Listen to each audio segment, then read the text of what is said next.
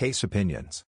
The majority, Ginsburg, joined by Roberts, Thomas, Alito, Sotomayor, Kagan, Gorsuch, and Kavanaugh. Concurrence, Sotomayor. Dissent, Breyer. Patent and Trademark Office v.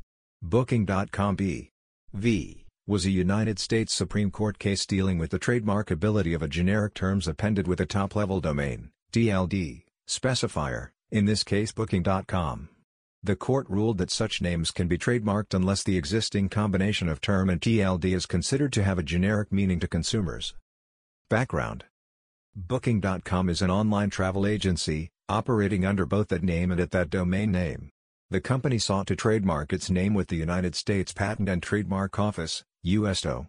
The USTO had denied the application. It ruled that the term booking as applied to the class of travel services was a generic term, and that Booking.com had not shown how their mark had gained distinctiveness.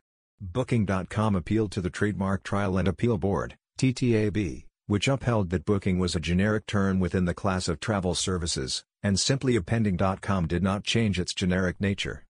Booking.com appealed the TAB decision to the United States District Court for the Eastern District of Virginia. There, the court reversed the TAB's decision. The court found that while booking was a generic term related to arranging travel services, the addition of the top-level domain, DLD, of .com, implying an online internet commerce site, created a new concept that was no longer generic. Further, the court agreed with evidence presented by Booking.com that the public recognized Booking.com as its brand through customer testimonials, including a Teflon survey of consumers in that market space where nearly 75% recognized Booking.com as a specific brand name for Booking.com's services. Additionally, the court recognized that with domain names being unique, this furthered the uniqueness of the trademark.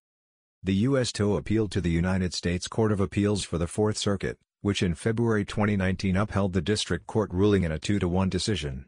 A key issue raised on appeal was the consideration that the components of Booking.com, Booking and .com, were both considered generic, but as the Fourth Circuit upheld, their combination was recognized by consumers as a unique service due to the online domain name, rather than a broad range of online booking services, as to align with the prior decision from the Supreme Court case Goodyear's India Rubber Glove Manufacturing Company versus Rubber Company, whereby simply adding company to the end of a product name does not uniquely identify the company. The dissenting judge feared that the decision would allow larger companies that had better resources to perform Teflon surveys and other consumer recognition tests could win out smaller companies in trademark dispute cases simply because of the domain name addition. Supreme Court. The USTO petitioned to the Supreme Court for a review, which certified the case in November 2019. The oral arguments for the case on May 4, 2020, were the first ever to be held via teleconference for the Supreme Court as a result of the COVID-19 pandemic. During the arguments, the justices raised questions of how an internet address trademark different from a street address or phone number trademark, which are similarly unique and have been granted, as well as the impact if they reversed on how many trademarks would be invalidated. The court issued its ruling on June 30, 2020. The 8-1 decision affirmed the Fourth Circuit's decision, holding that a term style generic.com is a generic name for a class of goods or services only if the term has that meaning to consumers. Justice Ruth Bader Ginsburg wrote for the majority, joined by all but Justice Stephen Breyer. The majority's decision emphasized the importance of the Lanham Act and consumer perception, as well as the uniqueness of domain names. Ginsburg wrote, according to the PTO, adding .com to a generic term, like adding company, can convey no source-identifying meaning. That premise is faulty, for only one entity can occupy a particular internet domain name at a time, so a generic .com term could convey to consumers an association with a particular website.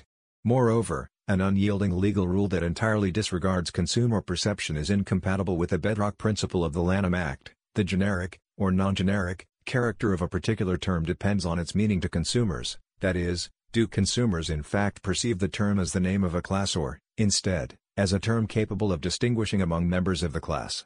Ginsburg concluded, from this we have no cause to deny Booking.com the same benefits Congress accorded other marks qualifying as non-generic. In his dissent, Breyer wrote, by making such terms eligible for trademark protection, I fear that today's decision will lead to a proliferation of generic .com marks, granting their owners a monopoly over a zone of useful, easy-to-remember domains. Hey, it's Ryan Reynolds, and I'm here with Keith, co-star of my upcoming film, If, only in theaters May 17th. Do you want to tell people the big news?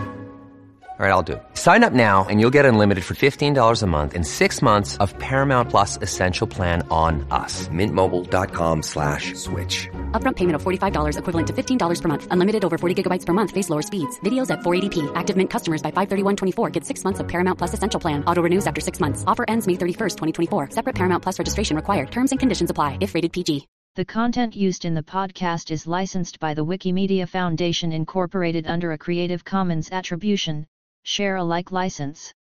The text has been modified for audio. The content of these podcasts is for informational purposes only and do not constitute professional advice. These podcasts are not associated with the Wikimedia Foundation in any context. The content of this podcast was last edited on March 29, 2020. Hi, this is Annie from Au revoir Simone. You're listening to a Creative Commons licensed podcast.